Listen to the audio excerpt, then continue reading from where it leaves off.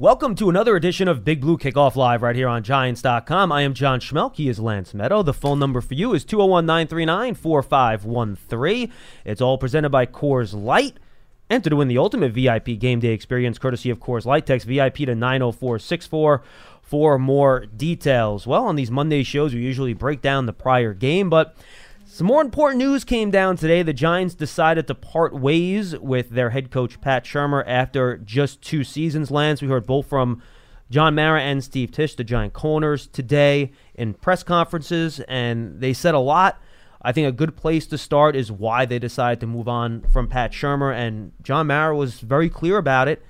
The team did not win enough games this year, and there were a number of games that he felt the team could have or should have won, but they didn't. And it's something we've talked about over the course of the year, that middle stretch of games, they play teams that are in the lower half of the standings, teams that are now going to pick in the top 10 in the draft this year. And it was games that they could have won, but they never made enough plays on the field where they were able to pull out those victories. Yeah, Shurmur ended up 9-23 over his 2 seasons here with the Giants. And as John Mara laid out, John, a lot of games you look back during that 9-game losing streak where there were a number of competitive games that sometimes did come down to the wire, whether it be the defense not being able to make a stop, the offense not coming through. I think that was a big factor when they looked back at the 2019 season and examined what took place here. But the bottom line is, at the end of the day, unfortunately, we are all determined based on our records when it comes to the head coaching position. It's not to say that the coach is the only reason why the team fell short in terms of expectations, but that record is obviously a big indicator. As John Mara said, he took full responsibility at the top of the organization, as well as, what has transpired over these last 2 seasons. And you look at the 4 wins this year, they came against teams that are under 500 over the course of the year. And you look at that losing streak of 9 games, you have losses against the Vikings and the Patriots. Those are good playoff teams. You can understand. You don't accept them. You don't live with them, but you understand losing to teams of that nature. But losses to the Cardinals at home, loss to the Lions, loss to the Jets, even a team like the Bears who had really struggled leading into that game. Those are games where you head into those ball games and you think, based on where these teams are in terms of their competitiveness over the course of the year, these are games the Giants should have been able to win, and they lose. A lot of them are close games, all one-score games, Arizona, Detroit, New York, and Chicago.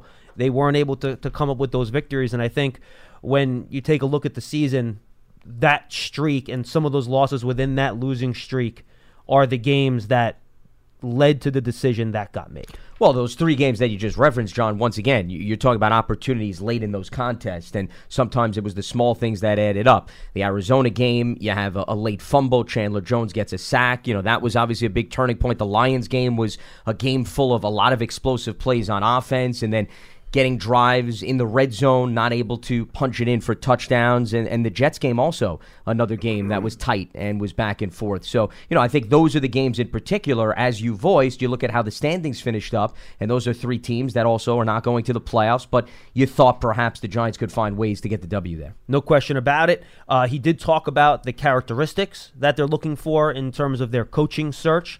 A few tidbits John Mara did throw out there were pretty simple. A guy that would be a good leader, be a good CEO type of, I don't think he used the term CEO, but that's how I kind of took what he said. I think that could be insinuated. Someone that can install a winning culture into the organization. Said either the head coach or someone that he brings in, whether it's an offensive coordinator or a quarterback's coach, with the history and ability to continue to develop a player like Daniel Jones. He said he was open to a defensive-oriented head coach, open to interviewing collegiate head coaches as well.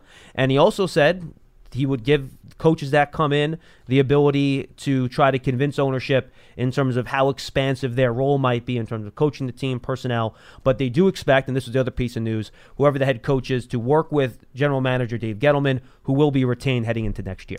Yeah, and also made it clear that he thought Pat Shurmur and Dave Gettleman had a very healthy and good relationship over the course of the 2 years, despite some speculation that was out there. And, said that he was also open to perhaps looking at the power structure. Wouldn't rule that out, John. Right now the GM has final say in terms of personnel, but if a coach was interested in the position, wanted a little bit more influence, he'd be willing to hear that out. And by the way, to your point that Dave Gettleman and Pat Shurmur had a good working relationship, John Mara also made the point that Pat Shurmur had his stamp of approval on every personnel move that got made over the past 2 years. So it's not like when coaches are here, they are not consulted in the moves that were made as the structure was previously. And I would say you want that for any organization, John, when it comes to the National Football League. Well, you don't want the coach getting players they don't want. Of course. At the end of the day, the coach is responsible for molding and developing those players. So you want some back and forth dialogue. And I think based on what John Mara said through his press conference, that's something they want to continue to build upon with the new relationship between the head coach and the GM, but also wouldn't be opposed to perhaps tweaking that where the coach, if he had the experience and the interest in having a little bit more influence, that's something they could sit down and discuss. John Mara is pretty clear. He was open to a lot of different things when he would talk to these coaches, who you would hire, what the roles would be, and that's a point that he did, in fact, make. In terms of the general manager position, that was the other piece of news today. I mentioned it previously. Dave Gettleman will return as general manager. Him and Steve Tisch were in lockstep on this decision. Both Steve Tisch and John Mara discussed that, and both of them came out and said, look, we've had ongoing discussions for a few weeks about it. We're in constant conversation. We have frank, open discussions, and this is a decision that we came to together. There were reports out there that there was a 50-50 split, and they were disagreeing and all that stuff. Both parties were very clear to put that to rest, that was not the case. So very important to get that out there based on what those two gentlemen said over the course of the day. But they really want to give Dave Gettleman more time to see if the plan he's put in place, and that is in terms of roster building, the young players, and in terms of the changes he's made in the organization. They've reorganized the scouting department, changing the way you scout players, the grading system. And I've said this before, people don't believe me. There has been an increase in the use of analytics within the organization. I know when Dave speaks, he doesn't talk about analytics a lot, but that actually has been something that's been going on. And John Mara mentioned that within the organization as well. And he wants to give more time for that to develop to see if it will turn into success if given more time. Because when we started this process 2 years ago, Lance, we all knew it was more than just a 2-year process. Well, he was taking over a position in which there had been a long track record and establishment of people in those positions. When you look at Jerry Reese and how long he's been there, how long he was with the organization even before taking over GM responsibilities, when a new person comes in, and I think this is what John Mara was alluding to, John, Dave Gettleman had an opportunity to put his stamp on this organization. And part of putting his stamp on the organization was to sit down and look at how things went before he arrived. And I know he was here previously, but then left to become Carolina's GM, and what tweaks could be made to move forward. And, the other thing that John Mara mentioned was they also brought in a sports psychologist who had not been a part of the organization previously. So they want to see how those things finish out over the course of a little bit longer of a period of time, as opposed to just basing the results over 2 years. And, the other thing connected to Dave Gettleman and looking forward is the ability to have cap space this offseason, John. Mm-hmm. That was something else that John Mara hit on. And walking the fine line to avoid what happened in 2016 when they went on a spending spree and brought in a number of key guys, and the results were immediate in terms of them making the playoffs in 2016. But as John Mara pointed out, it was short-lived results because they then couldn't make the playoffs moving forward. So they've got to find the balance, he said, this offseason to bring in free agents, but as complementary pieces to the nucleus that they've already built through the draft. And also emphasize, by the way, the draft is the way to go to build a franchise, not necessarily free agents. And he made the point moving forward, just as important as this year's draft is, they're going to select fourth, by the way. That's where they're going to pick in the draft. And the free agent class is just as important for the young players currently on the roster to get better. And he made the point that there are a lot of young players that they believe have the chance to get better. They have a lot of promise. They have a lot of talent. But now it's up to whomever they bring in here to develop those players so they take that next step. As we've talked about a lot on this show, not everyone's progress is linear. It's not automatic, year 2, you're going to be a lot better. It doesn't always work that way. So that's going to be a big key moving forward. Final thing I'll say about the Dave Gettleman part of this, Lance. John Mara was honest about things, too. He said there's been hits and misses in the moves that he's made. He said flatly, and I think this might not be a direct quote, but it's close, the batting average has to improve moving forward and have more hits than misses moving forward, and that'll be something that they keep an eye on and they understand. And he said they weighed this in the process where you're allowing Dave Gettleman to select a second coach, and if you have to make a decision on the other side at some point, you would have a mismatch in terms of the coach and the GM, but that's something they believe in Dave Gettleman. They do not believe that's going to happen, but they did think about that when they decided to retain the general manager but change the head coach. Yeah, it was a risk that they weighed, essentially, Yes. in terms of that, whether or not there could be turnover down the road. And the batting average comment that you just laid out was also in reference to free agency and the draft. That's it correct, wasn't yes. necessarily referring to one facet more so than the other. It was personnel moves. Correct. Personnel in a general sense, that he's aware that they need to get more hits moving forward, and that's why the emphasis was placed on the draft, to not necessarily focus on, in order to fill voids on the roster, whether it be for starters or depth purposes, that you're constantly tapping into free agency. Because when they went out and got Olivier Vernon, Janoris Jenkins, and Damon Snacks Harrison, 3 impactful players, helped them go to the playoffs, but then you could argue created some issues that Dave Gettleman slowly had to clean up when he took over as the general manager. 201-939-4513. That's the telephone number. Also want to remind folks out there that you can find Big Blue Kickoff not only on Giants.com and the Giants mobile app, live every afternoon, Monday through Friday. You can also find it on your favorite podcast platform. It gets posted every day. You can find it, subscribe. If you like what you hear, you can leave a positive review on iTunes and Apple Podcast. Go to Giants.com/podcast to find out how to subscribe, or just go to your favorite podcast platform, and you can find the other Giants podcast offerings there as well. Big Blue Kickoff Live is presented by Coors Light. Enter to win the ultimate VIP game day experience courtesy of Coors Light. Text VIP to 90464 for more details. All right, Lance, a couple other things that were mentioned over the course of the press conference I thought was interesting. Steve Tisch did speak after John Mara in the hallway, a shorter media session. But again, I'll reiterate, he said him and John Mara are on lockstep. They work well together. It's really the only true partnership in the league where it's a 50-50 ownership split. And the one thing he said at the end of that media availability is that he's going to try to and want to be a little bit more involved in the day-to-day physically and just talking to John more and more moving forward, which was, I thought, a little bit interesting. I'm not sure what that means long-term, but it's something that he did say. And that, look, him and John Mara understand that the results haven't been as good as they need to be. And John Mara said he's painfully aware of it, that since 2011 there's only been one playoff appearance.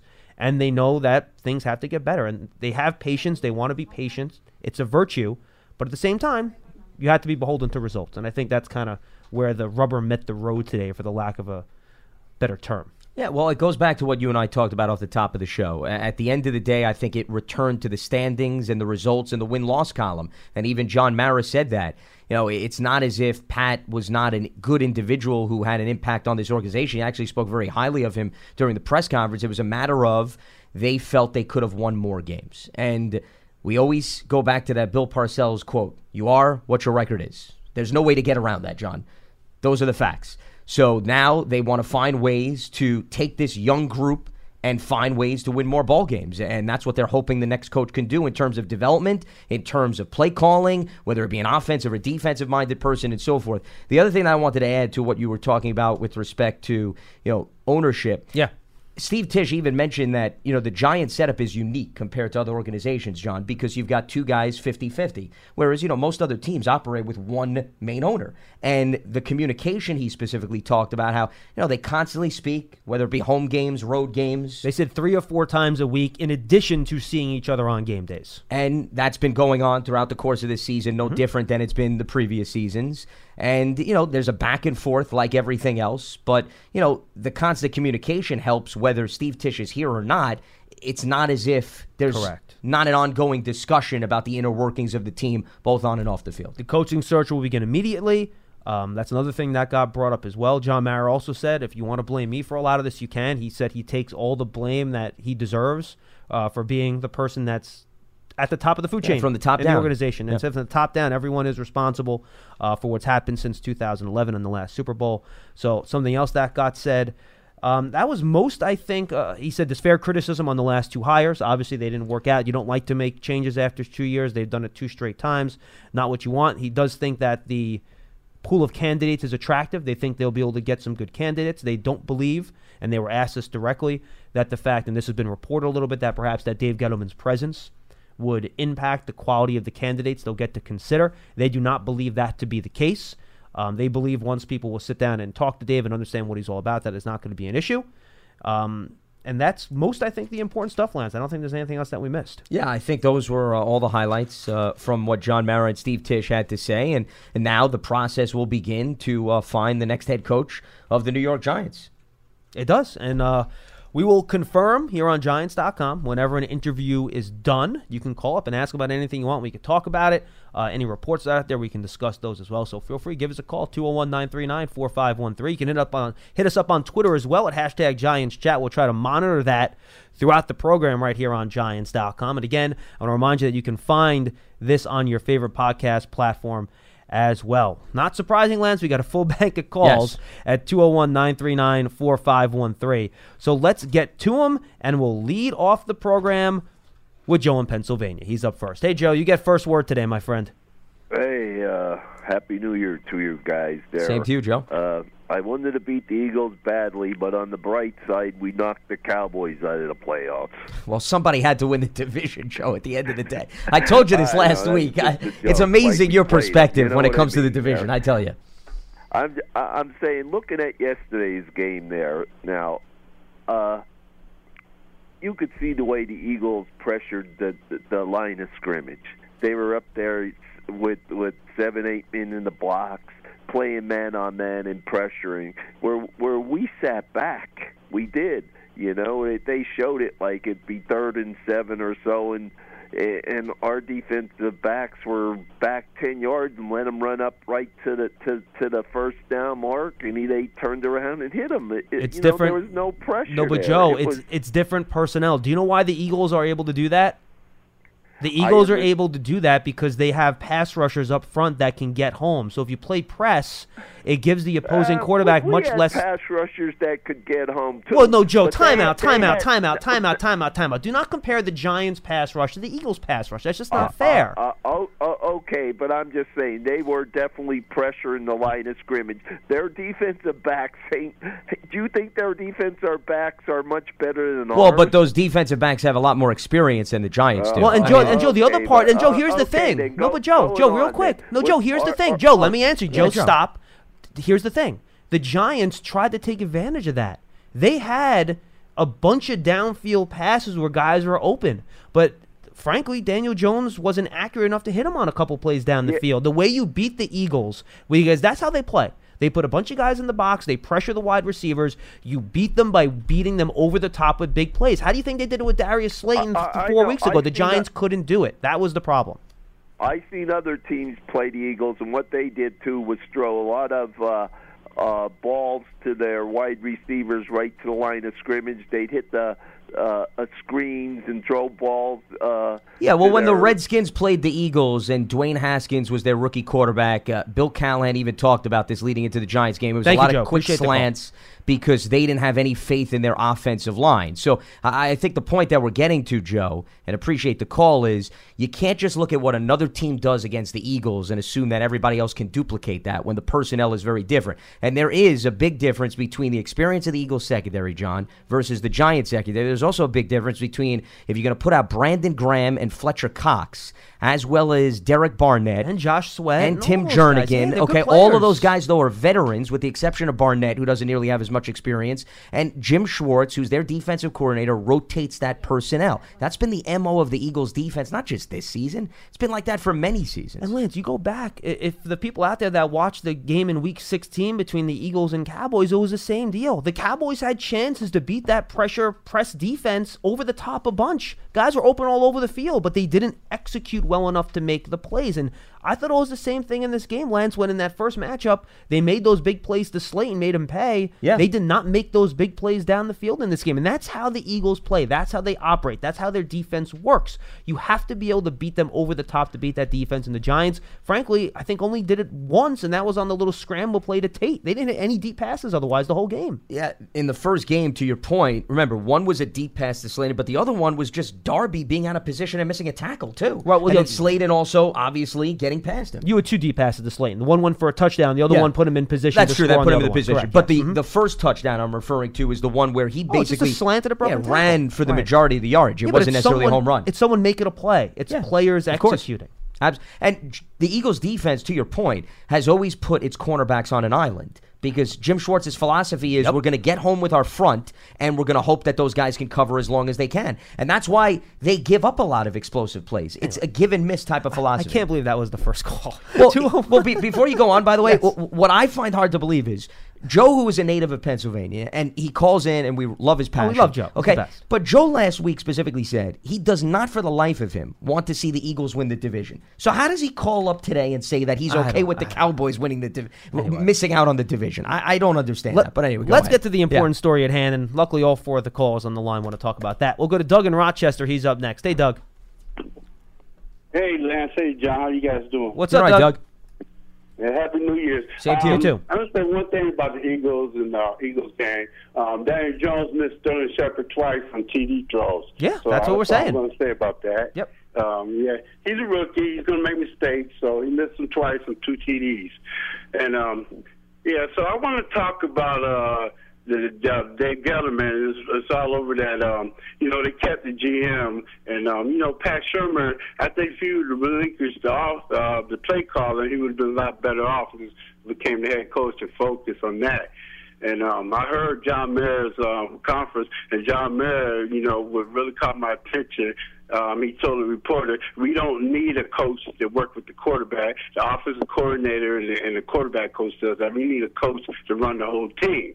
So that made sense by Mr. Mayer when he said that, and that's what they're looking for. And John Mara has said in the past, Doug, that their preference is actually for the coach not to call the plays. It just so happens that the last 2 guys they hired is what they wanted to do, which is why that's how it was handled that way. Well, and also it's what made those 2 guys appealing to John. Correct. Okay, McAdoo was the previous offensive coordinator. The Giants' offense was very productive with McAdoo as the OC and Coughlin as the head coach. So, for you now to elevate him to head coach and say give up the play calling, I think would defeat the purpose. Yeah, right. And then Pat Shermer, remember, has made a name for himself as an offensive coordinator and helped the Vikings get to the NFC Championship game. So I get your point, Doug. With, by the way, a not superstar quarterback. Correct, Case Keenum. Yeah. And also, by the way, he loses, his running back, Dalvin Cook, and they use Jerick McKinnon and Latavius Murray. Exactly. So, a lot of things happened that season. But the whole point of hiring somebody that has a play-calling background is you loved what they did as a play caller. So if you bring them in and then you tell them, John, to relinquish those responsibilities, to me, once again, it defeats the whole purpose of them being an attractive candidate. Right. So I think that has to be taken into consideration, Doug, to your point, when you say come in, but now bring in somebody else and have them do the responsibilities that made them who they are. But, Doug, I think it's the important part of your point, and I think it's a good one, is that whomever you bring in, the staff that comes with that coach is extremely important. If you're going to have a coach, like to your point, is not going to be the defensive play caller or the offensive play caller, who their offensive and defensive coordinators are, and even really important position coaches, secondary coach, offensive line coach. It's extremely important. Yeah, but another thing they're talking I'm hearing is that Gettleman, Josh McDaniels, his office coordinator, Ian Rappaport just reported that the Giants requested an interview with him at the Patriots. Okay, so my question to you is, I'll just use Josh McDaniels as an example coming in as a coach. He has the right to pick his coaching staff, right? Yeah. The way he's not in on that, right? Yeah, generally speaking, Doug, the Giants will always allow their head coach to select their staff. They're not going to select the staff for the coach. That's correct. Okay, so I want to talk about the rookies. Okay, now, for example, coach comes in, I'm going to use Baker as an example. I don't think Baker showed enough this year. He made a bad play. Like the whole season, he messed up another play and caused a touchdown. Now, you got the 30th pick. Does the coach have a right to trade that pick when he comes in, or how does that work? Get rid of him or what? How does that work? Well, Doug, I mean, the coach is not the general manager, and appreciate the call. Thanks a lot. The coach will not make trades on his own. That's going to be Dave Gettleman's decision. And of course, he's going to work with the head coach, whoever that ends up being, in conjunction to make some of these personnel decisions. And that's not going to be, the coach isn't going to come in and dictate who gets traded, or at least that's not the way the structure's always worked here. Again, Lance said, and John Mara made the point that they're open to how things are going to work with however this new regime ends up getting who gets hired and how it ends up working out. But no, the head coach isn't going to just come in and start trading guys. That's not how it's going to work. Well, and the other thing related to that statement, John, is when you interview coaching candidates, I'm not talking about the Giants, I'm just talking in general here. Of course. One of the first things you ask the coaching candidate is, all right, so what do you think of our roster? Yeah, you're probably not going to hire a coach that hates Daniel Jones and wants to trade him. Or Probably wants to not get the guy rid of you're the gonna entire hire. secondary, too. So, when the last caller referenced about if a guy wants to come in and trade this guy, I think those conversations will have happened good point. before they make the hire so that the GM and the coach are on the same page, whether they want to move on from certain personnel or they want to retain personnel. Now, I will say this. I think it's an interesting dynamic this offseason now. The Giants have to decide which players showed enough where you believe that, all right, we're willing to say this guy's a number one, who they want to bring competition in for. Because they have so many young guys in the secondary, I don't think you're going to go into next year and just say, all right, we're going to come out with the same exact group, just go and do it. You're going to want to bring in competition, bring in some veterans to help them. And I think it'll be interesting to see how they decide where to bring in those reinforcements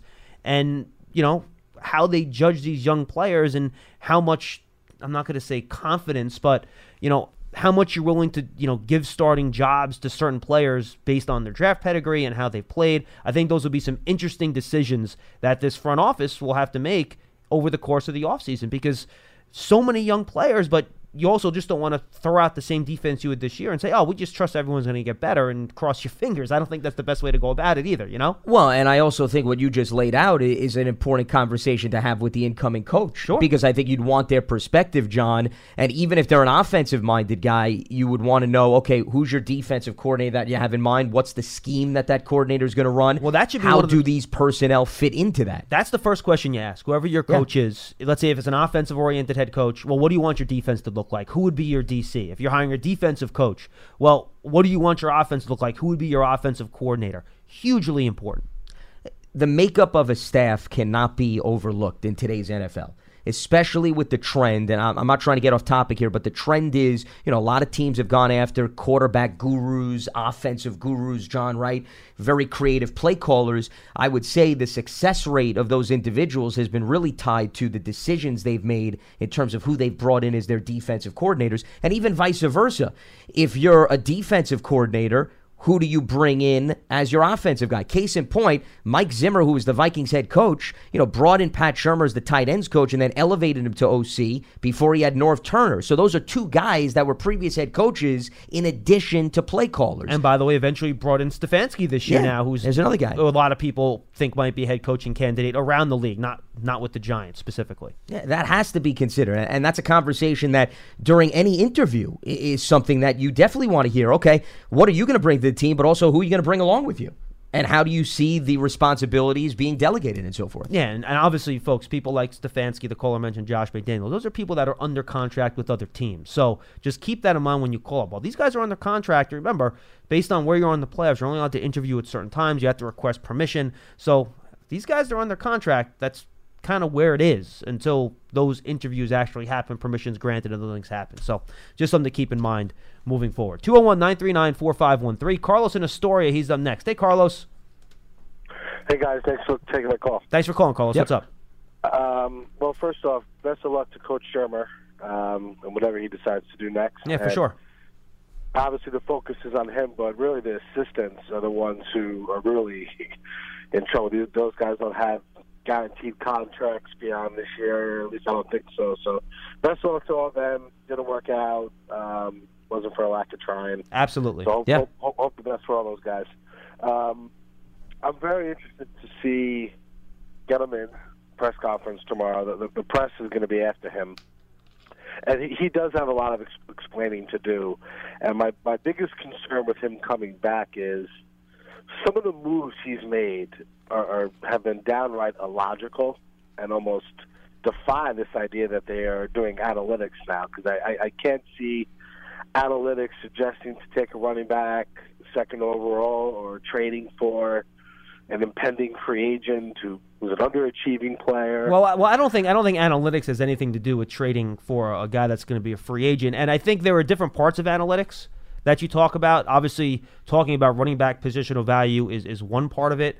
How you evaluate things is another. So I think there are different sides to that analytics coin, Carlos. You cited one specific one in terms of running back value, which is kind of a hot internet topic among analytics people, but there are a lot of different parts of that world that are more than just that.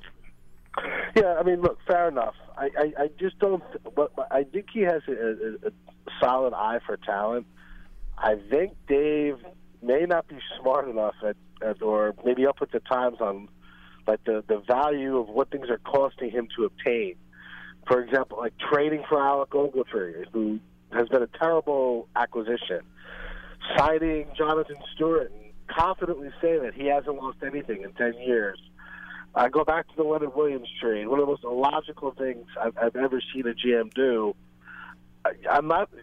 He's loaded for his draft classes, and there are some promise there, but nothing there has been proven. There's not a move you can point to that he's made yet, and you can say that has definitely worked out. Carlos, I don't think that that's fair to say there hasn't been one that you can say hasn't worked out. Did you like that? Give me one. Do you like Darius Slayton as a 5th-round pick? I like him, but it's not set in stone that he's a good player yet. Well, but I think there's potential there. That's all you could go. First of all, he's only played one season. I mean, to evaluate a draft class after 1 year, I think is a little misleading, Carlos. Agree. That's my point. Is that in either direction, saying this guy's bad or good, the story of the draft classes are to be determined. We don't know if Slayton is a guy. And that's fair. There's no guarantee. Well, Carlos, here's a couple. I'll give you a couple. Do you think Mike Remmers was a good addition at right tackle this year for the price they got him at? I think that was a really good signing. What's that? It was okay, but he's no longer on the team. No, but he was on the team for 1 year. They got him at a bargain rate, and he was a NFL average, if not better than average, right tackle this year. How can you say that wasn't a good signing? Is that the best you got? How about Golden Tate? No, I think that was a bad signing. How was that a bad signing? He had an extremely productive year. He was a solid player. He's dropped a lot of balls, and he's redundant with what's already on the roster. What do you mean? He was your most productive wide receiver, and if you take his numbers over a 16-game schedule, if you take out that 4-game suspension, he's at basically almost an 1,100-yard year and 80 catches. You can't take out the suspension, but even if you want to play that game, he's redundant with what we already have here. Well, but keep in mind, Carlos, to your last statement, Sterling Shepard missed the bulk of the season. So he actually proved even more valuable because they didn't have both of those guys on the field for that redundancy point. So even if I'm going to the best signing he made was Marcus Golden, and I'll get back to Tate. The best signing he made was Marcus Golden. And I was going to go there next. Yeah. He should have gotten the second year on that Oh, contract. Carlos, come on. Now you're nitpicking. First of all, you don't know if Marcus Golden would have signed with the second year on the contract. How do you know that? It goes both ways. Well, now you just have to bid on him in free agency all over again. But Carlos, how do you know Marcus Golden didn't say, I want to sign a 1-year prove-it deal when he said, I don't want to sign for 2 years. I want to sign for 1. I would have let him go somewhere else then. Wait, hold on. What? That doesn't make any sense. Well, but why would you not want a double-digit sack guy on your team for 1 year? The best you got is a couple 1-year deals and a 31-year-old receiver who got suspended for 4 games. That's the best you have to offer me? That's a bad job. I'm giving you your starting right tackle, your best pass rusher, and your most productive receiver. They're not on the team anymore. Well, but one of those guys are still here. They were 1-year contracts. Yeah, Carlos. What do you want from Carlos? Exactly. He's fixed nothing long term. Yo, but Carlos, he hasn't signed guys to a lot of long-term deals. Yeah, well, not good Carlos, hold on. Time out, Carlos, hold on. Kareem Martin was a doozy of a signing. He's really made a huge impact. That wasn't a big, high-value signing. They didn't pay him a lot of money. It was a great contract. That deal we gave him, we didn't need that money for anything else. He was a great contract. Carlos, hold on. Carlos, you aren't deciding your future, Carlos, with Patrick Omameh contracts, Jonathan Stewart contracts, and Kareem Martin contracts. Those aren't dictating the future of your team. They're complementary players. They help the current or the future. Carlos, we said they should have fired him. Carlos, okay, that's fine, and thank you for the call. You're obviously entitled to your opinion, and that's fine.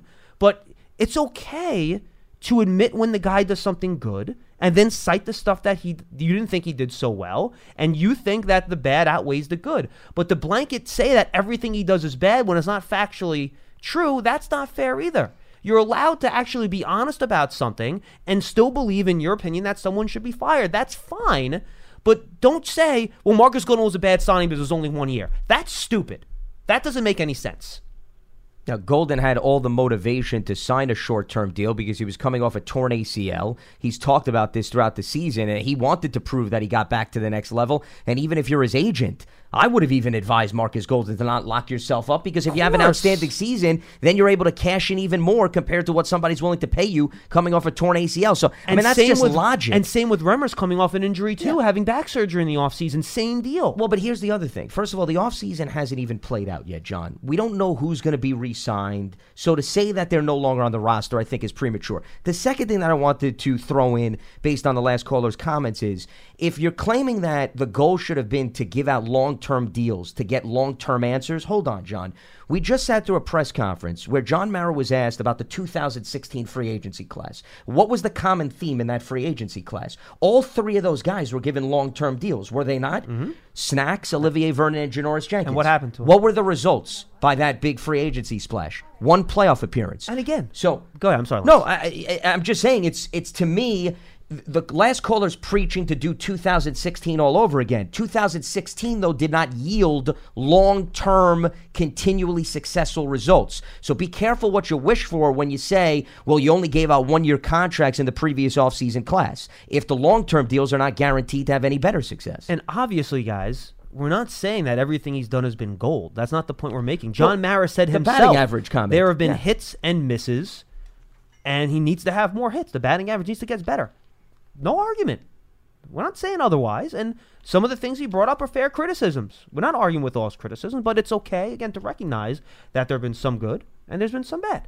And by the way, going against a lot of the popular opinion and taking Daniel Jones at 6, that does take a certain amount of guts. And if he turns out to be your franchise quarterback, and we'll see if that's the case, he had a promising rookie year, we'll see if he continues to get better. I think there's every reason to think that he can be, and he can be your next franchise quarterback. That's a big feather in your cap. Huge feather in your cap. That's the toughest thing to do. And we'll see if it ends up being the case. We don't know yet. It's 1 year. The same way if he was not good this year, we would be saying, guys, there's only 1 year. You don't jump off the bridge over 1 year. Same year. Same deal. 1 year. You don't throw a party over 1 year. That's just the way it is. That's how, as you said, you don't evaluate draft classes after just 1 or 2 seasons. No. And same thing with Daniel Jones. As positive as the flashes are, nobody's here crowning anybody yet. We're still in the early development. But I think, the best way for me to evaluate a draft class, and that's why the jury is still out, compared to what had happened previously in draft classes, John, which is what, has set the Giants back. Let's see how many of these guys get second contracts, because that to me is also a good indication that your draft picks, not only did they hit for the immediacy, but they also hit in terms of doing enough to earn that second contract. And that had been an issue with a number of the other draft classes. A lot of these guys did not earn second contracts. So let's see what happens with this group. That, to me, is the most telling aspect of how successful you are in terms of selecting talent through the draft. I'm with you. 201-939-4513. Let's go to Jay in Brooklyn. He's up next. Hey, Jay. Yeah, hey, how you doing, guys? What's up? I felt it was very interesting the way Mara, you could tell he hears the outside criticism, whether it's right or wrong, about the fact that basically they're not doing enough to clean house. I mean, his whole opening statement was about the fact that the changes they made behind the scenes, and we're not the same old Giants, and we've made, because there's a lot of people out there, whether right or wrong, who think that they haven't gone deep enough with this cleansing. And he's basically was fighting that off. His whole opening statement was about how we think we've made enough changes and Gettleman is the right guy. Well, Jay, I mean, when the Giants released their statement today, it's no mistake that the first paragraph was basically saying the team has decided to move on from Pat Shurmur, and literally the only sentence in the second paragraph, if I'm not mistaken, was the Giants have decided to retain Dave Gettleman. So it was a 2-part press conference, no question about it. Right, and I just thought you could tell that his ears are to the ground, and he's hearing all the criticism that he's taken on the outside. But Jay, of course, Jay. These guys watch NFL Network. They listen to the radio. They get letters from season ticket holders. They hear everything. Of course they do. And if the fans think they don't, and they don't care, by the way, John Mara is very sensitive to what the season ticket holder base thinks. Trust me. Now, the only thing is, I was in the favor of getting basically moving on from both guys, which is it is what it is. I don't own the team, so you got to take it as it comes. But the thing is, keeping, and I'm glad he addresses. You get mad at the Giants, but I give Mara credit. You get mad at the Giants, but when he stands up there and he talks, you believe in them again. Whether you dislike what the organization has done or not, you believe in them again because of the owner. And he took a question about the fact that is this going to impede you from getting a coach that you want? And I think that's fair, and it's also a risk that they're taking, because if you do hire a coach, Gettleman hires a coach, they don't work out next year. I'm telling you, the way he made it seem, I felt like Gettleman's on the hot seat now, basically, with the batting average comment, with the fact that they need a better product on the field. They're taking a chance with this. There's a risk associated with keeping Gettleman. Well, yeah, and John Mara was asked that question. He basically said yes, absolutely. So he acknowledged that, but at the same time, I think that they also have confidence, because John Mara did say that during the presser, that he will make the necessary decisions to get this team better results. So I think that it's right now at the stage where things need to get better, but they still believe that the right guy is in the position to do that. Right, and the last thing is, before I let you guys go, I'm not a big fan, and I love you guys. I know you guys cover the NFL, you, Lance, and I know you do too, John. The arbitrary numbers we keep giving to this rebuild, the fact that it's going to take 3 years and not 2, or 2 years and not 1, or 4 years and not 3, it's time for them to win. Like, Indianapolis, I know they have a better – they had Andrew Luck, was in the same boat as the Giants 2 years ago. No, Jay, you're 100% right. Look, we talked about it, that the first year was clean up the you-know-what. Next year, continue to do it. You draft well. And next year is a year where, and John Mara said in the press conference, he expects them to compete for a playoff spot next year. So no one's arguing with you. Absolutely. The time for the next step is here, period. Yeah, enough's enough with the rebuild. I mean, 100%. It's enough. And then while the Giants have been floundering out of water like a fish out of water, look what Baltimore did. 2 years ago, there was scuttlebutt about John Harbaugh being let go. They were going through a quarterback change with Lamar Jackson and I forgot Joe Flacco. Yeah. And they built in the 2 years that the Giants have been going through this, they basically built a superpower. This is what I'm saying. Like this idea that it can't be done and that we need a certain amount of years. I don't believe in that. I think it's time for them to win now. No, Jay, look, we agree with you. Look, year 3, look, you can't sit here and lose for 4 or 5 years. We get that. We're not arguing with you. And thanks a lot for the call. We appreciate it, Jay. Good stuff. Look, year 3 is year 3. Thank you, Jay. Appreciate it. And you got to eventually show progress. And they talked about losing patience after 2 years of Pat Shurmur. They wanted to be patient, but, they just didn't win enough games, as we spoke about before. And look, they talked about it, Lance. And John Mara said, we expect to be a lot better next year.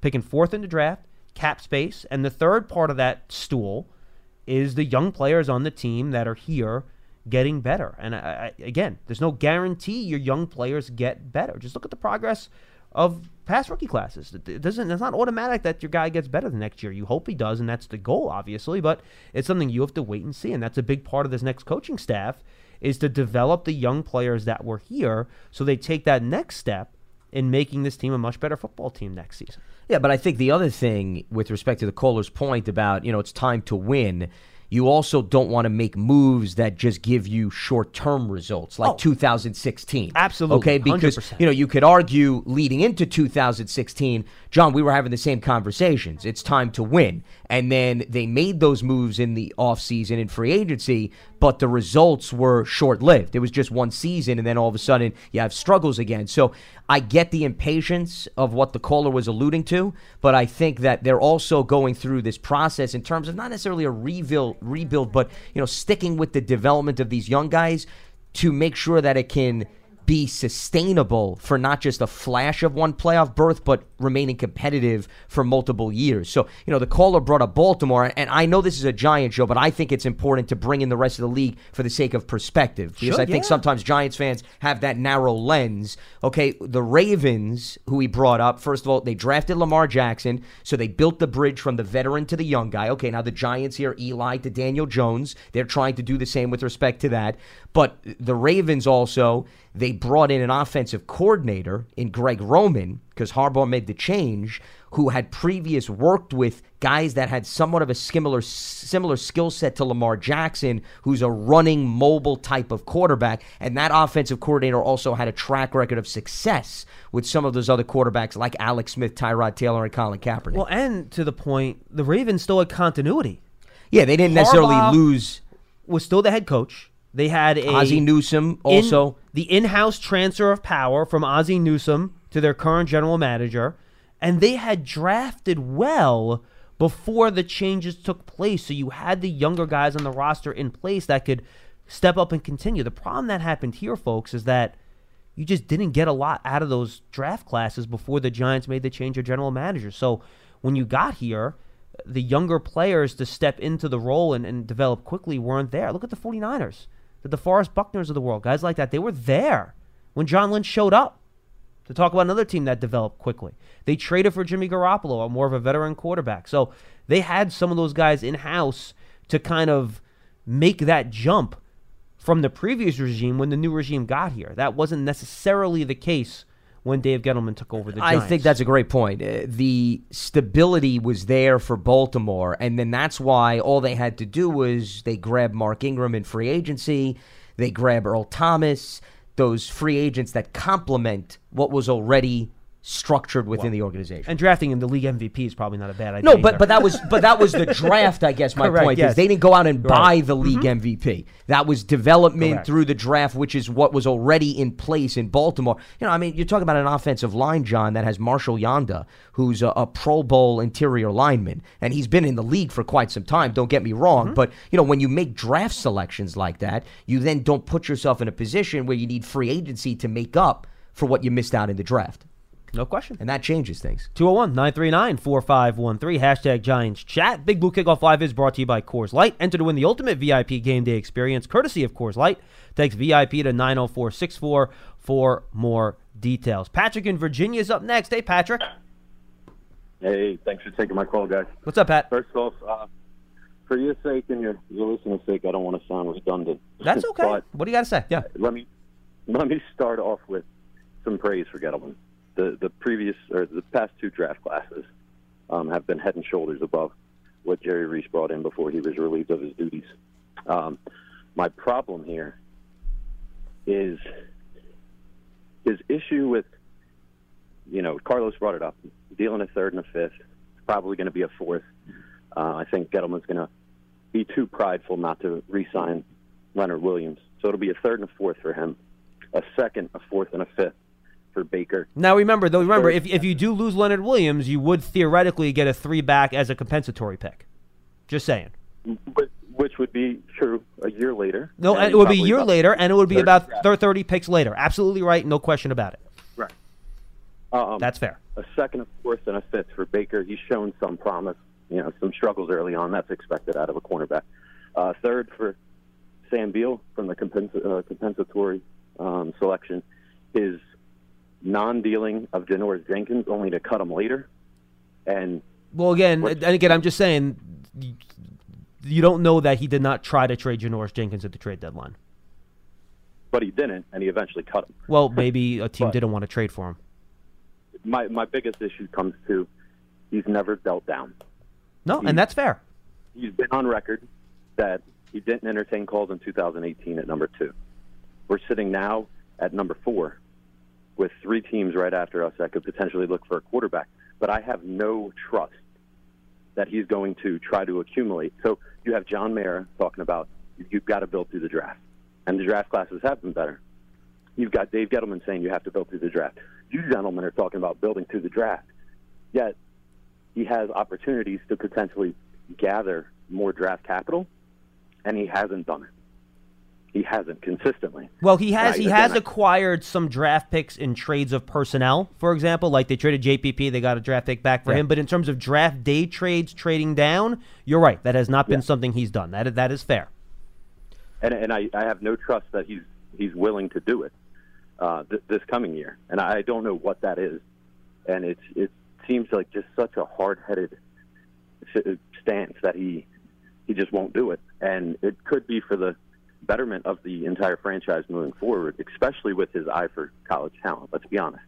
Well, Patrick, I think if you go back, though, to the 2 draft classes of his, they clearly were enamored with Saquon Barkley. I remember when Dave Gettleman had his press conference before the draft, he said my mother could have made that selection, right? I'm paraphrasing. And if I remember they really loved Barkley. It wasn't that they didn't entertain trades, they just didn't think anything that was thrown out at them leading up to the draft was worth their consideration. Well, and that combined, though, with liking Barkley. So the point is, if you love a player, okay? And we don't have a crystal ball. We don't know what was going to come with decisions after that. You take the player, and you don't really ask any questions, I guess, is my point. And it's the same thing with they love Daniel Jones. Now, we could sit here and debate about the coulda, woulda, shoulda game. Could he have been there at this pick? I don't want to repeat those worn-out conversations. I think they're useless at this point. The bottom line is they love Daniel Jones, so they didn't see value in moving down and surrendering that high pick if they wanted the quarterback. And he has shown extreme positive flashes that they could have very well found the guy that could be the quarterback for the next decade or so, if they're fortunate enough. So it's hard for me to criticize any GM for loving a player, but not necessarily weighing, well, he could have got 3 or 4 picks in addition if he would have moved down. Yeah, and I get that, and I love Saquon coming out. And I was on record with family. If they didn't have a conviction about Darnold, about Josh Allen, or any of the quarterbacks that were in that class, then take whoever you feel is going to be that generational talent. That became Saquon. But if I'm not mistaken, through some of his press conferences, he may have answered the phone when they called, but he didn't even give it a thought. And it's not even just then. Like last year, okay, you took Daniel Jones at 6. He's shown promise. Love it. Right? We finally may have our franchise quarterback of the future. That's great. You could have dealt down from 17. I like Dexter Lawrence. Don't get me wrong. Who knows? But he has yet, ever, in any round, over a decade of being a general manager, dealt down.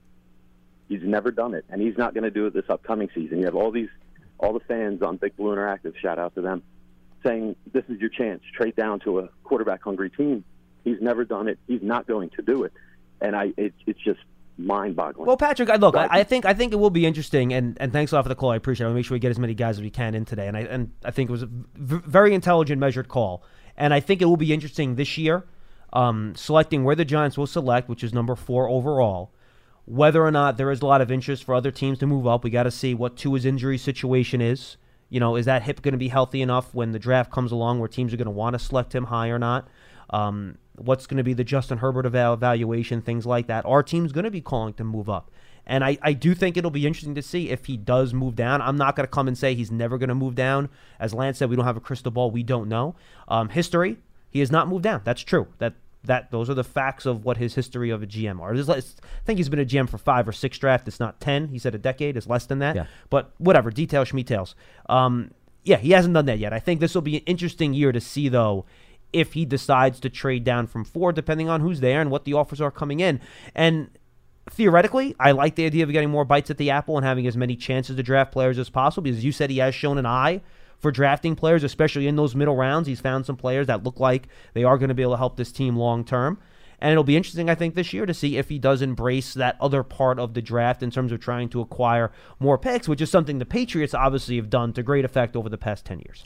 Yeah, but remember, New England also has not had the luxury of picking as high as the Giants have over the last few years. And we also don't know what offers he's gotten either to move down either. So yeah, and that's a big part of the story. But I always go back to, if you love a player, John, to me, you don't hesitate. And you don't play the coulda, woulda, shoulda game of absolutely getting 3 picks in this round versus taking the first-round pick. So I think that was part of his rationale. But this will be interesting because of the fact that you have your running back in place, you have your quarterback in place.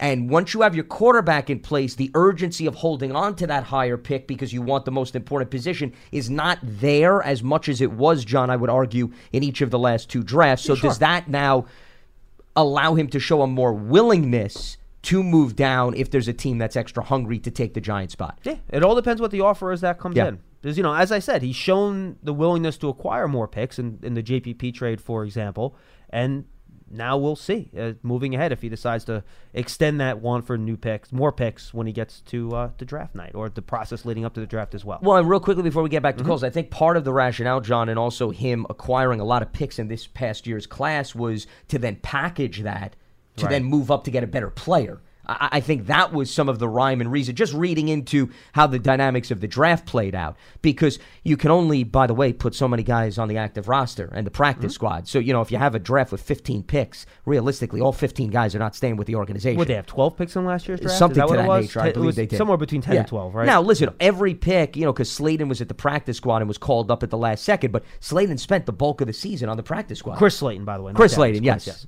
For the sake of being Just clear. making Yes. sure people No, that's fair. See, once in a while you bring in a good nugget, so kudos to you. All right, I think it's a good transition back to the phone. All right, let's go to Scott in D.C., who often has some good nuggets for us. Scott, what's up? Hey, guys. 2 comments, 1 question. Sure. First comment, if Eli Manning is not back with the team, thank you to him. He's one of the greatest Giants ever. Oh, yeah, Scott, by the way, I just want to recognize. Yeah, I want to add to that real quick. Yeah. Yeah, Let me just. Yeah, go ahead. I'm sorry. Go ahead. Please don't interrupt. Hopefully he'll be recognized as one of the greatest in NFL history by making it into the Hall of Fame. Personally, I think he does deserve to be in the Hall of Fame. There are legitimate arguments why he shouldn't. You take 2 of his 16 seasons. I don't want to have a Hall of Fame talk right now, He's a Scott. very middle-of-the-road quarterback, but he did have those 2 seasons. That combined with his career statistics, 6 or 7 in touchdowns, completions, and TDs throughout his career, that makes him Hall of Fame worthy. Scott, what I was going to say very quickly, he actually did speak to the media today, and with everything else going on, it wasn't widely reported. He said he does not know if he wants to play again. He said he does not want to be a coach. He's not interested in being a backup, but he hasn't decided if he wants to play again. He did indicate he's very happy with kind of how things concluded here with his career. So my guess is that coming back here as a backup didn't sound like it's something he would want to do, but he wasn't clear as to whether or not he's going to retire yet. So that's kind of where we are in terms of Eli and his future. Yeah, he said it wasn't fun being a backup. That he did admit today. That is true. Yeah. What else you got, Scott? We all saw that already. The question is, Maybe some people didn't, Scott. Excuse me? I said maybe some people didn't see it, so I'm telling the listeners that maybe did not see that. Yeah, he never publicly admitted that prior, so that was why that was a newsworthy item. Maybe some people didn't see Mara and Tish, so we could just go over the press conferences. But Scott, you're gonna get hung up on really quick because of your attitude. So goodbye. Thank you, Scott. If you want to call with that type of attitude, we're not going to have you on. So it's that simple. 201-939-4513. Hans in New Jersey. He's up next. Hey, Hans. Hans, how we doing? Yes. Good afternoon. What's up, Hans? Good afternoon. I want to intrigue both of y'all's mind with this nugget. Okay. I heard, or I read, and I saw, and I looked it up, that Bill Belichick was on a 1-year deal. And I'm intrigued about that because he embodies our Giants' pride. He embodies what we believe in, and I think that if he's on, in fact, a 1-year deal, the Giants may be thinking about it but not saying anything. So if you was to look it up to see, is that actually true?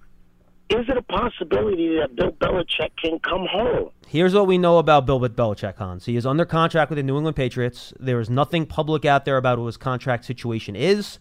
And we don't have to tell you what a great coach Bill Belichick is. Obviously, he's fantastic. So what the Giants are thinking, what that situation is, we can't tell you. We don't know, so we can't speak to that. But obviously, Bill Belichick's Bill Belichick, and that's pretty much all we can say on that. Well, here's the other thing to take into consideration. This is just a blanket statement. This is not about Bill Belichick. Hans, to your point, if you are interested in any coach who is currently under contract, whether it be an assistant or a head coach who's going to the playoffs, by the way, there are NFL rules and regulations in place in terms of your limitations and when you could speak to them. And the longer and longer that team remains in the playoffs, the longer and longer other candidates who may be speaking to other teams that have vacancies are going to be plucked off the market, and then all of a sudden plan B, C may not be there. So that's always the big dance that any team has to have in terms of, do we wait it out for somebody we may be interested, to your point of a pipe dream, or do we handle who actually is realistically out there and we could speak to now? I think that's a fine line that every team has to walk when they're looking for a head coach. I definitely agree with you, Lance. I definitely agree. But if there is a sheer, and we're just saying a sheer possibility that because he is on a 1-year contract and New England is kind of falling apart right now, and there's rumors that Josh McDaniels, that the Giants want an interview with Josh McDaniels, and, they're thinking about Matt Rule, which is okay, and I'm okay with that. But if there is any possibility that we can be able to obtain Bill Belichick because he's on a year-to-year deal, I think that would vote huge for our franchise if that was a possibility. So, he is on a 1-year deal, so I just wanted to kind of throw that out there and just see your opinion on it. That's all. Oh, and I hear where you're coming back, Hans, Absolutely. and And thank you for appreciate the the call, phone call. And there's nothing wrong with throwing that out there. I mean, once again, he's the Patriots head coach right now. Until that changes, it once again, to me, is fairy tale land and not necessarily living in reality. And right now, I think the Giants are exploring people that are out there or people that are assistants who they are entitled to go through the process and get permission for. And by the way, just to clarify again for what the caller said about Josh McDaniels, that is strictly according to ESPN's Adam Schefter. That is nothing official from the team. The team is probably going to release statements as they interview candidates, but everything right now is pure speculation. And there's nothing ever founded behind that And we are other happy than to- reports. and we are happy to take we're happy calls to on 'em. acknowledge it and talk And about talk it. about it, absolutely. But it's important to note that the team has not made any of those announcements whatsoever because they have to go through the proper NFL channels. But once again, Bill Belichick is arguably the greatest head coach in NFL history. Just to answer the fairy tale, I think if you had a chance to go after Vince Lombardi, if he was still with us, I think any team would do that too. So it goes without saying. Let's go to Neil in New York, and he'll be our final caller of the show today. Neil, how are you, pal? Hey, gentlemen, how am I? I'm tired of talking about getting draft picks in the first 6 spots. Yeah, so are we.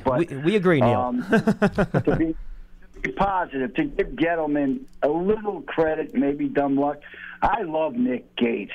He's got to be in the plans. I mean, I liked him right out of preseason. But anyway, my questions are, one, about cap space. Yeah. And two, why don't we ever run Daniel Jones on a plan? We did it yesterday. It worked great. Potentially could have done it so many times this season. We need a coach that's going to be, invigorating with him. Run the kid a little bit.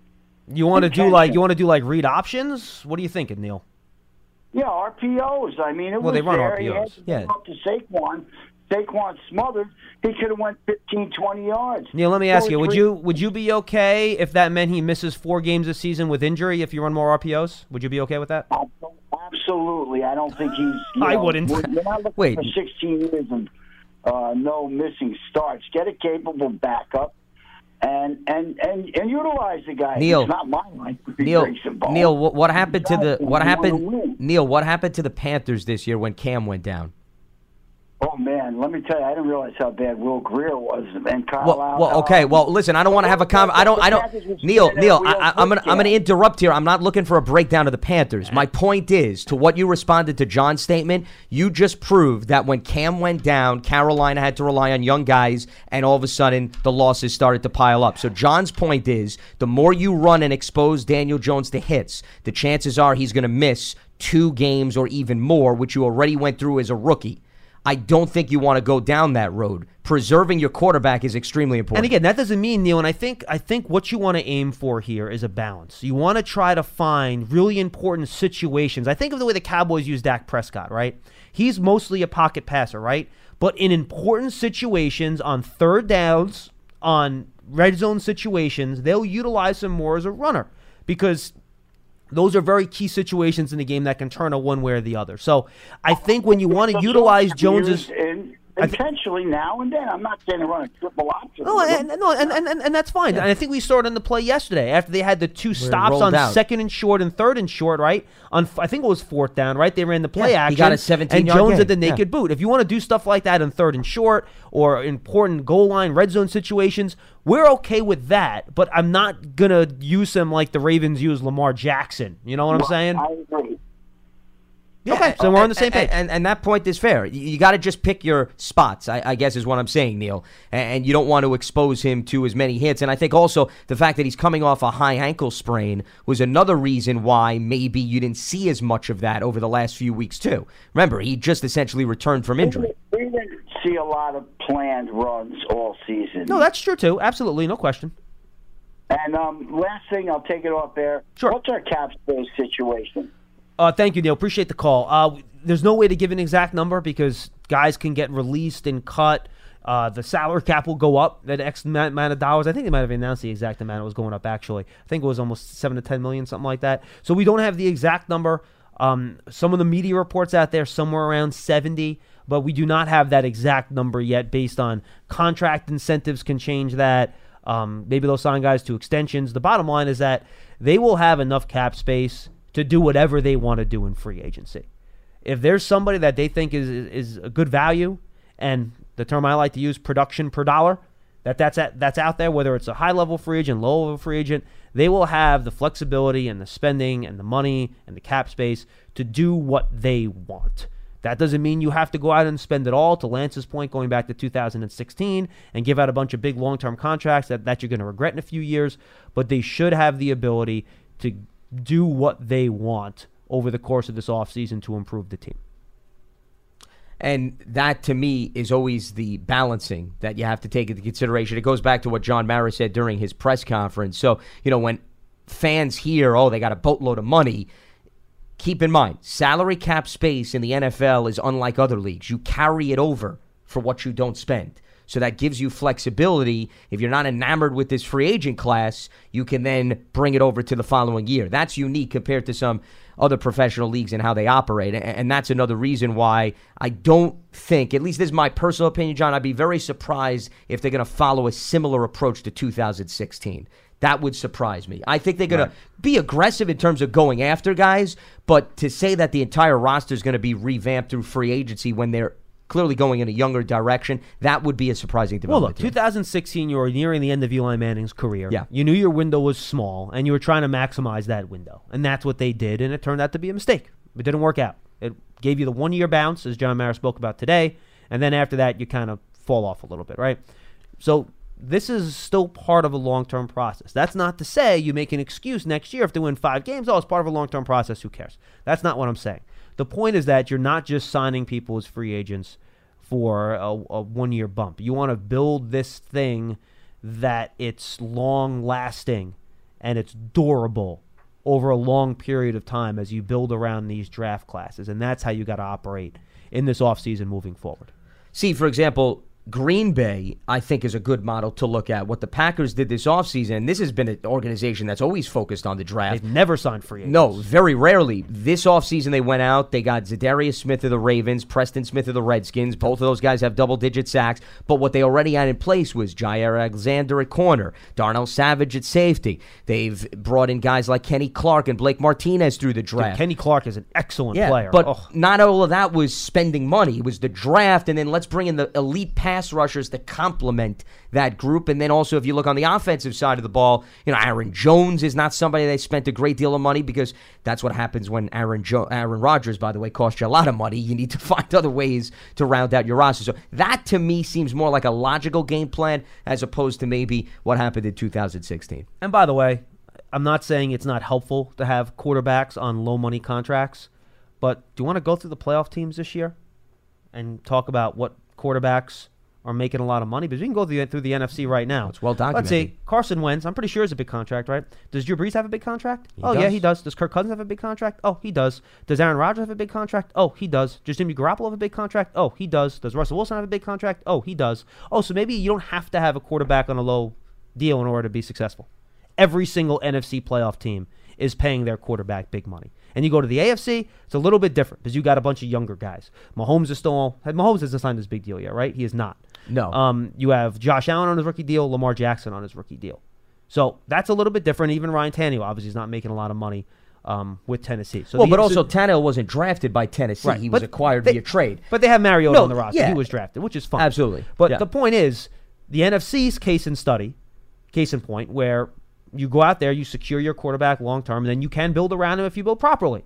The AFC, you see the other side of the coin, where you have a bunch of young guys on rookie contracts. There are exceptions. Some teams aren't, such as the Patriots, who obviously are paying Tom Brady, probably below market rate, but they are paying Tom Brady. Well, and that's also more of the willingness of the quarterback, But the too. other guys, you have the young guys on rookie deals. You got the Deshaun Watsons, you got the Patrick Mahomes, the Josh Allens, the Lamar Jackson. So there are multiple ways to skin a cat. There's not just one way to do it, which I think some people get into this idea where there's only one way to do things. There are different ways to succeed. No, I think that's a great point. The narrative that's all of a sudden started is when you draft a quarterback, you've got to capitalize on that 4 to 5 year window in which you have them on a rookie deal. And it's great if you can do that. It's a great luxury. You don't have to. Well, because at the end of the day, what you laid out, John, is it depends on what you do with the remainder of your resources. I can give you a rookie quarterback, and you could go out on a spending spree and not bring in good talent. What difference does it make that the quarterback's not eating much of the cap space up?